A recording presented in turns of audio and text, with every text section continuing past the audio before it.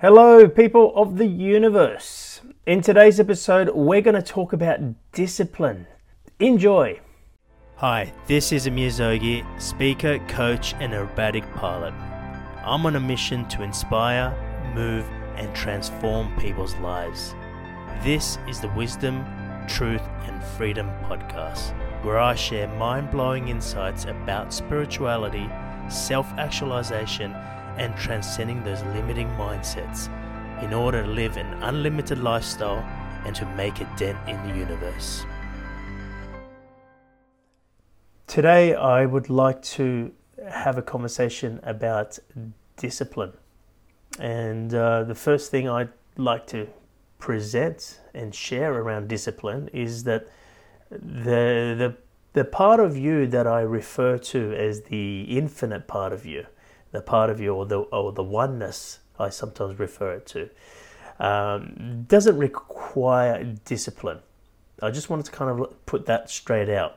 Now, before you all get all excited and go, well, there you go, I don't need discipline, so let's throw discipline out. Please understand that to be able to connect to that part, there is another part of you that's distracted. It's the worldly part. We have our soul as our being. We have our human part, which our ego thrives in.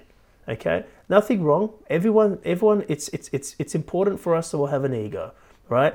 But you don't want your ego to be to control you. In a lot of spiritual texts, they say we must die before we die. What they're talking about is the death of the ego. But it's not, just so it's not ever misinterpreted, the ego doesn't die. It's the power the ego has over you dies. So the discipline is actually for your ego. Your ego requires a discipline, otherwise you give it permission to run wild. And especially in the times that we're in right now with the coronavirus, what happens is our daily routine is now definitely interrupted, isn't it? So we're now noticing that, I personally notice I am sleeping in more. The daily routine's interrupted. You're not getting in your car, driving to work for most of us. The gym's closed, so maybe some of us are getting lazy around that area. You don't get up and put your clothes on, your work clothes. This is very dangerous. When I say dangerous, it's risky. It's risky because the ego can grab things here and run wild. It's very risky. Or you should be cautious when you are experiencing your life where you can experience things like boredom, because when there is boredom, there is an invitation for your ego to run wild with overthinking. That's why it's dangerous when someone gets too much boredom, because they can, they'll get into habits that will become addictions. You will maybe overeat.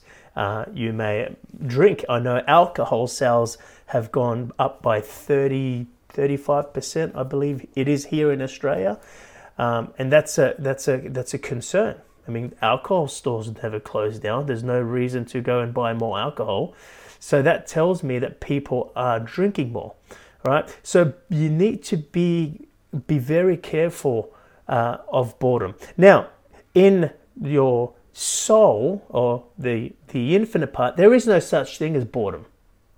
Okay, because boredom is when you are present, maybe or unpresent, but you are in the story, and the story has the past, the story has the future, and the story has the present. And when you're not finding connection with the past or the future or the present, you create this thing called boredom. But besides this thing called present, there's also, and when I say present, I'm talking, just so we're not getting confused here, I'm talking being present in time.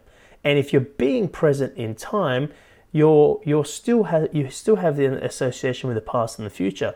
When you're being present in the now, that's a very different thing. There is no such thing as boredom when you're present in the now. Okay? When you are in the now, the familiar feeling is a feeling of expansiveness. The familiar feeling is a feeling of lightness. The familiar feeling is a feeling of being joyful. All right? Or happiness for no reason. There's no reason, because within that experience of being in the now, it's a timeless experience. So there's no one or nothing influencing you or contributing to your happiness. You're happy because you're happy. Or the more correct term is I like to call, you're fulfilled. You're joyful. Happiness is something you normally associate with, something from your external world, being something has contributed to you being happy. Oh, you make more money. Oh, somebody says you're amazing. Oh, you won the gold medal. Oh, you're going on a holiday. So these things influence your happiness. But nothing influences your joy. Nothing influences your sense of fulfillment. And you can't find that joy or fulfillment unless you have the ability to tap into the now. Now, most people, along the way to tapping into the now, they tap into the present moment in time. And they're like, I'm not feeling any joy. In fact, I'm experiencing boredom. And that's when you experience your mind starting to race away and look for things to do, look for things to consume. Okay? So this is very important to bring discipline in. Now, this is not just for someone who's bored. It's important to have discipline for your ego. When I work with my coaching clients, and I've got clients that are spread around all different parts of the world, so they're all experiencing what we're experiencing all together, but at different levels. When I work with my coaching clients, the first thing I like to work with them is their ego. Okay, now I don't necessarily tell them I'm working with the ego, but I start to give them disciplines, because it's important for me to give something for the ego to do, to give something for the ego to focus on, right? Because I'm not here to work on the ego. I need to work with the ego, but I'm not here to work on the ego. Right? Because if I work on the ego, then you're doing things like telling them that they're great, you can do this, like just trying to blow hot air up their ass, if you like. Okay, it's false, right? I'm not looking to work on their ego. The idea is to work with the ego so you can give the ego something to do. This is mindset stuff. So then you can work with their soul. Okay, you wanna awaken the soul. You want that. You want people. I'm trying to get my clients to be able to feel and have the sense of their soul, and it's a feeling. And again, it feels light. It feels expansive. It feels joyful, right? And again, it has no reason. Remember, love, true love, right, has no reason. The false love, which is not really a false love, it's probably incorrect for me to call it the false love, but the love that you interpret through these human eyes, the love that we are seeking for, is a different love. And that's exactly what it is. It's you do something in order to receive love. You don't even know it. You have a goal, right? And your goal, what it's actually looking for, is for you to feel a sense of belonging, which is a sense of love, a sense of recognition, or gain appreciation, or get acceptance from people, or get people's approval, which are all forms of love. Because if you peel the layers of the onion back, what you realize is within that is actually love. But if you look back, what do you feel when you feel recognition? What do you feel when you have a sense of belonging? Even a sense of security is something you sense or that you attain when you have love. Think about it. When you're in love with somebody and two people are in love, it's like you and me against the world. Like, it doesn't really matter because I feel safe within this relationship. And we are looking for all those things, but we are looking for those things in the wrong places. Now, why I say it's the wrong places, it's not wrong. I'm just saying that because that's a statement that's commonly used. We're looking for love in all the wrong places. It's not wrong, it's just temporary. The love that you attain from things or from people is temporary. The love that now you might say, well, no, there's people I love unconditionally, like my family or my kids. That's not temporary. I get it, right? What temporary meaning, like, the part of you that is here temporarily because you were born and that one day you will die, that's temporary, right? Now, there's a part of you that is internal, that loves eternally. Your love is eternally. That's the part of you that cannot be interrupted here. It doesn't matter what's going on in the world. It doesn't matter, it doesn't matter what you're facing. It doesn't matter if people disapprove of you or reject you, which is an opportunity for you to experience non-love. Is that a word? Right? To be not loved. Like, that's why we fear rejection. We fear rejection. We avoid rejection. We do everything that we can to not get rejected, because when we do receive rejection, we feel unloved. Today is very simple. I'm trying to keep it simple, so I'm bringing myself back to the simplicity. The only part of you that you're looking to discipline is your ego, right? That does not mean don't discipline your ego. We want to give the ego something to do.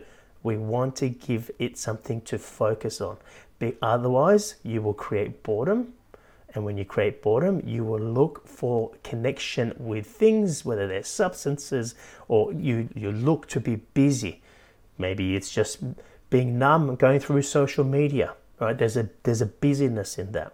So for me, when I'm working with my clients, and I work with some of my clients, I work with them for 12 months. The first few months, I give them tasks to do. These tasks are disciplines. Hey, I would like you to go and clear out your cupboard. Hey, I would like you to go and clear out your pantry. There's things that you're not going to eat, throw it out. There's clothes that you're not going to wear in the next 12 months. I get them to throw it out. I'm giving them things to do. Now, there's two purposes for that. I'm giving you my I guess I'm giving you hints and tips on how I work with my clients. But basically, there's two things that happen when I do that. You're giving them something to do. Their ego is focusing on something, which is very important. But at the same time, they're creating space in their story. They're creating space in amongst their things. Space has everything to do with your self-awareness, your self-actualization, your self-reflection. Okay, it has everything to do with it. But you've probably heard me say that we don't lack money, we lack space. We don't lack opportunity, we lack space. We don't lack love, we lack space. If you don't have the space, things come in and just go straight back out. If the cup's full, as Bruce Lee would say, you can't add more to the cup. You need to continuously empty the cup. So if you missed my talk yesterday, which is currently posted on Facebook, I spoke all about space. So I won't go into that. So here's the thing, right? The most important thing about giving yourself a discipline is to ensure that you follow through with that discipline. Because there is a part of you that observes your self-talk. There's a part of you that observes the decisions that you are making, right? I like to call this part of you your monkey, right? It's sitting on your shoulder and it's just observing, right? Are we talking about the ego? Yeah, we're talking about the ego, right? Just in case you're wondering. But yeah, it acts like a monkey. It watches you, and it doesn't listen to what you do. It listens it doesn't listen to what you say you're going to do. It watches what you actually do. So you may say to yourself, hey, I'm going to start this discipline and I'm going to get up every morning and do 10 push-ups. So I'm going to get up every morning and exercise, right? If you don't do that, it observes it and it attains that information, right? And you're like, I don't feel like it. And you don't do it. You say to yourself, hey, you know what? I'm gonna cut out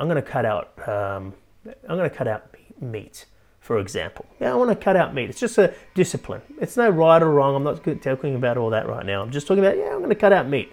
I'm going to cut out meat for 30 days, right? But then 7 days later, you've got this barbecue at your house. You got your favorite, Persian cuisine. Like my mum comes over. At the moment, I'm a vegetarian. And I never forget when I started being a vegetarian, my mum made my favorite cuisine in Persian cuisine, which is orma sabzi. That's what it's called, and it's a lamb dish. And of course, my mum's like thinking I'm an idiot for being a vegetarian. She's like, "You love meat, right?" So she brings orma sabzi over, right? But I decided to do it, so I would not eat it. This is my favorite dish. You guys got to understand, right? The point I'm making is, if you say you're going to do it and you don't, the monkey, it observes and it retains the information. Now, why is this so important? Because when it's time for you to follow your heart, move with your soul, and actually do something that is really important for you, it's not just about discipline. It's a life thing. It's about loving. It's about becoming. It's about attaining or experiencing your purpose. Like, it's a big thing, right? And it's about manifestation. And you say, "Hey, I'm going to do this." The monkey goes, "No, you're not." It creates your self-talk. It feeds your self-talk, and it says you won't. And you're like, "Why?" The monkey says, "Because you said you were going to eat no meat, and you ate meat. You said you were going to go exercise every day, you didn't. You said this, you said that, and you didn't do it. So therefore, what makes you think you're going to go do this?" Does this self-talk sound familiar? Right? The monkey's been watching. The monkey's been observing.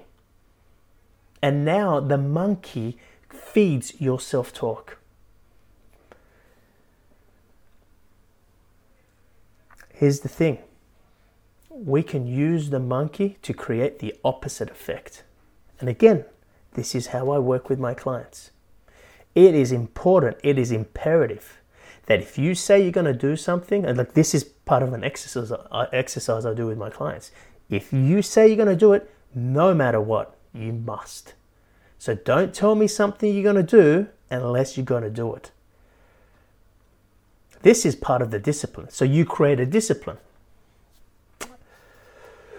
I'm going to exercise every morning. I'm using stuff that most people will say. Like for example, if someone smokes and they say, "You know what, I've always wanted to quit smoking and I'm going to quit smoking." I tell them, "Don't do that." And they're like, "Well, but I want to quit smoking." Do that another time. Because I don't want you to fail on this. Because your monkey's watching. Right? If you sure, if you're 100%, 110%, you're going to quit smoking and you know you won't pick up a cigarette, all right, you do this. But I usually tell my clients, find something maybe not right up there. Something that you know you're going to do. And again, most people think to themselves that they're going to do something that's going to create results. For example, I'm going to exercise. I'm going to do 100 sit-ups every day, right? And then they think to themselves that they're doing this for the purpose of getting abs. So every morning they're looking in front of the mirror and they're like, "Am I getting any abs yet?" No, right? It's not the purpose of it, right? Because we're so consumed by thinking that we're doing this because of a result or an outcome. We're not. We're doing this because of who you're becoming. It's got nothing to do with the result and outcome. Now, when you become who you need to become, the result and outcome will become a reflection of what you have become. So they think they're doing the 100 sit-ups, and I let them think that. Okay, you're going to do 100 sit-ups every day? Great, right? Without fail, you need to do this. Yes? Okay, great. What I'm trying to do for these clients of mine, what I'm trying to do for them is to help the monkey have the opposite effect. You see, your ego or the monkey can become your servant. For most people, they are serving the ego. I said to you before, it's not that your ego dies, it's the power it has over you dies. Then you have an ego that's small. It's not small because you're so spiritual and so amazing and you have a small ego. It's small because you became bigger than it. You expanded your awareness, you expanded your consciousness. Who you became larger. You see, you left the ego small. It doesn't grow with you. It starts to interpret what you're interpreting. Oh, we need to be spiritual now. We need to be loving. And then the ego will go, well, I want to do the loving thing, right? But love, right? If you're doing loving or you're being loving in order to attain a result, which is what the ego is doing, and the result that the ego is looking to attain is in order to be loved. So you be loving in order to be loved. Because make no mistake, guys, the ego is not a bad part. It's a part of you that perceives that you are in separation, and there's a part of you that thinks, and it is right, he or she, it believes that you need love. But it's the part of you that's looking for love in all the wrong places. It's looking for love that's temporary. It's looking for the love from form. And when it receives that love, it's about controlling that person or those circumstances to ensure that it is attaining or continuing to have that love come in.